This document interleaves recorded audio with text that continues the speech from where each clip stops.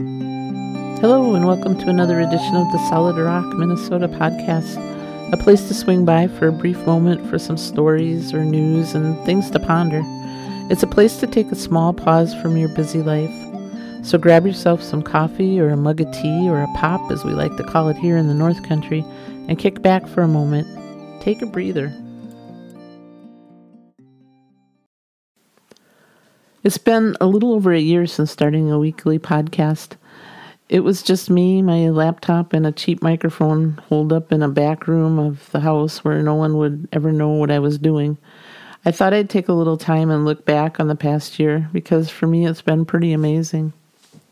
About the time I was ready to retire, I started thinking of stuff I would now be able to do with my time. I wanted to do something fun and maybe even a little challenging. After all, I'd be no longer employed and I'd have ample time on my hands.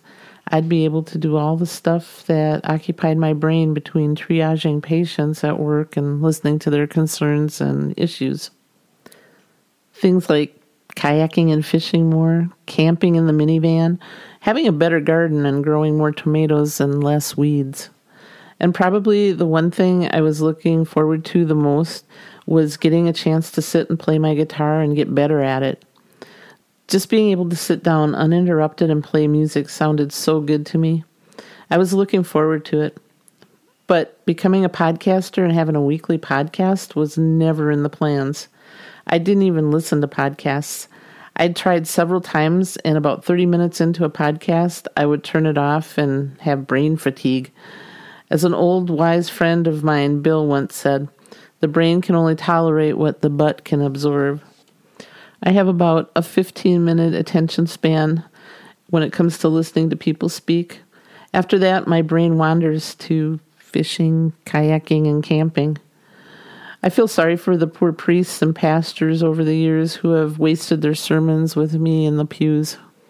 I'd start out determined I was going to listen to a whole sermon and be able to know what was said, and within about 10 minutes, I'd be zoned out and thinking about fishing, camping, and kayaking. Well, I retired in the month of October, just as we were going into late fall and early winter here in the North Country. Kayaking, fishing, and camping were put on the back burner. Gardening was just a dream, like 6 months away, and that left me and my guitar together for a much-needed chance to get reacquainted. Out of the grandkids' desire to learn to play guitar, Monday morning music sessions were born. A few wanted to learn guitar and a few wanted to learn ukulele. So I bought myself a ukulele and learned right along with the uke players, and the others learned guitar. There was no music theory, no reading notes, and no rules that forced anyone to come on Monday mornings. The only rule was you come with your instrument tuned and you have fun. We printed up music with the chords for different songs, and they learned to strum and sing along. Within a few weeks, they were sounding pretty good. And it's been a fun time for all of us, and many of the kids have started playing other instruments like the banjo and piano, accordion, violin, dulcimer, and mandolin. Lots of instruments. Several people have been generous and given the kids guitars and percussion things and even a dulcimer. It's been fun to add new instruments to our Monday mornings. I tend to get a little emotional when I see all the grandkids together playing and singing. Playing music is a passion of mine that's getting passed down through the generations. I'm so grateful for their love of playing music. Shortly after retiring, COVID hit and the pandemic was well underway. Life outside the home pretty much was non-existent for me in the past year. I was at home and pretty much not going anywhere. Boredom was setting in, and I was spending a lot of time on my computer just looking up different stuff that was interesting. You know, recipes, best lures for catching walleye, how to build a chicken coop, things like that. While I was online, I came across how to start your own internet radio station. It kind of intrigued me, and I started looking at how to do it. I soon realized that doing that was costly, and while I don't have a terrible voice, I'm not DJ material. My older Minnesota local woman's voice is probably not great listening material, and I don't even like to speak to an audience. So the thought of a radio station was a pretty fleeting moment. But one day as I was texting my niece, Katie, As I had gotten in the habit of doing since retiring, I mentioned my crazy thoughts of starting an internet radio station. But I went on to explain all the reasons to not do it. And then we started talking about podcasts. They were free and set up any way you wanted them to be. She encouraged me to try it, just for the heck of it. After all, what did I have to lose? Well, the more we chatted about it, the more I thought about it and finally looked into it. And I downloaded a podcast app to try. It was so much easier looking than radio stations. I sat there at the computer and hit record, and pretty much stuttering came out of my mouth. What the heck was I supposed to record? I finally jotted down a few things and sat down and recorded it myself. My old Minnesota local woman's voice. I texted my niece Katie and told her what I had done and made her promise not to tell a soul. I had just taken the first step in becoming a podcaster. A closet podcaster with an audience of one. Just me. I decided it would just be Monday morning music with the grandkids and maybe every so often a story here and there. But I told no one, not even my best half.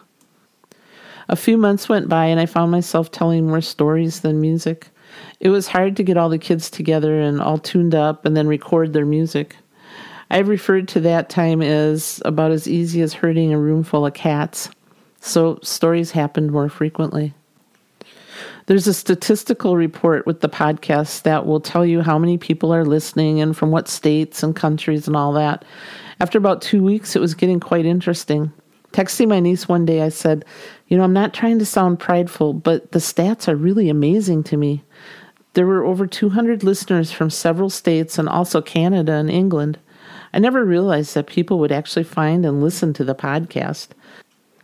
I was amazed as I realized I was still a closet podcaster. It was one thing with strangers listening in, but way too scary to have family and friends listen in. Katie was the only one who knew of the podcast and the stats coming in, and she was sworn to secrecy. Well, a few months went by, and I did a podcast about my lifelong friend. It was titled The Tootsie Sisters. I decided I wanted to share it with just her, as it was a story about our friendship and crazy things we did as kids. She was so excited to listen to it, and before I had this chance to tell her to keep it private, she shared it with her sisters and several friends, and they began listening to the podcast. I was a little freaked out that the podcast closet door was cracked open a little bit. And then it happened. I received a text from one of my cousins one night asking how long I had been doing a podcast. I froze for a few seconds. How did she find out, and how much time did I have before she told the whole family and they all knew about it? I do believe being a closet drunk is way easier than being a closet podcaster in this family. It turned out my other cousin had heard from my friend's sister, and she had outed me to the family. Well, the decision had been made for me, I guess. I had become an outed podcaster in a matter of a few minutes. I received texts from family members. All had started listening. Aunts, cousins, siblings, nieces, nephews, and even some of my own kids. There was no turning back now. Before word got to him, I went over to the kitchen table and sat down across from my best half. I told him what I had done. And as always, he's my biggest cheerleader and tells everyone he meets up with about the podcast. Yeah, I have been thoroughly outed, and now it's official. I'm a podcaster.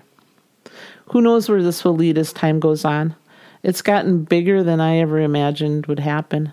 The podcast is now out on many platforms and has been listened to in 26 countries and 45 states and close to 2,000 listeners. For whatever reason, North and South Dakota, Oklahoma, Delaware, and Rhode Island remain the only states that aren't represented with listeners. It's been fun to watch the stats, but honestly, I can say never in my wildest dreams did I think it would grow like it has been. Not in my wildest dreams. Not from this closet podcaster. Thank you, everyone who's listened and subscribed and that's following. You've been supportive sharing the Solid Rock Minnesota podcast.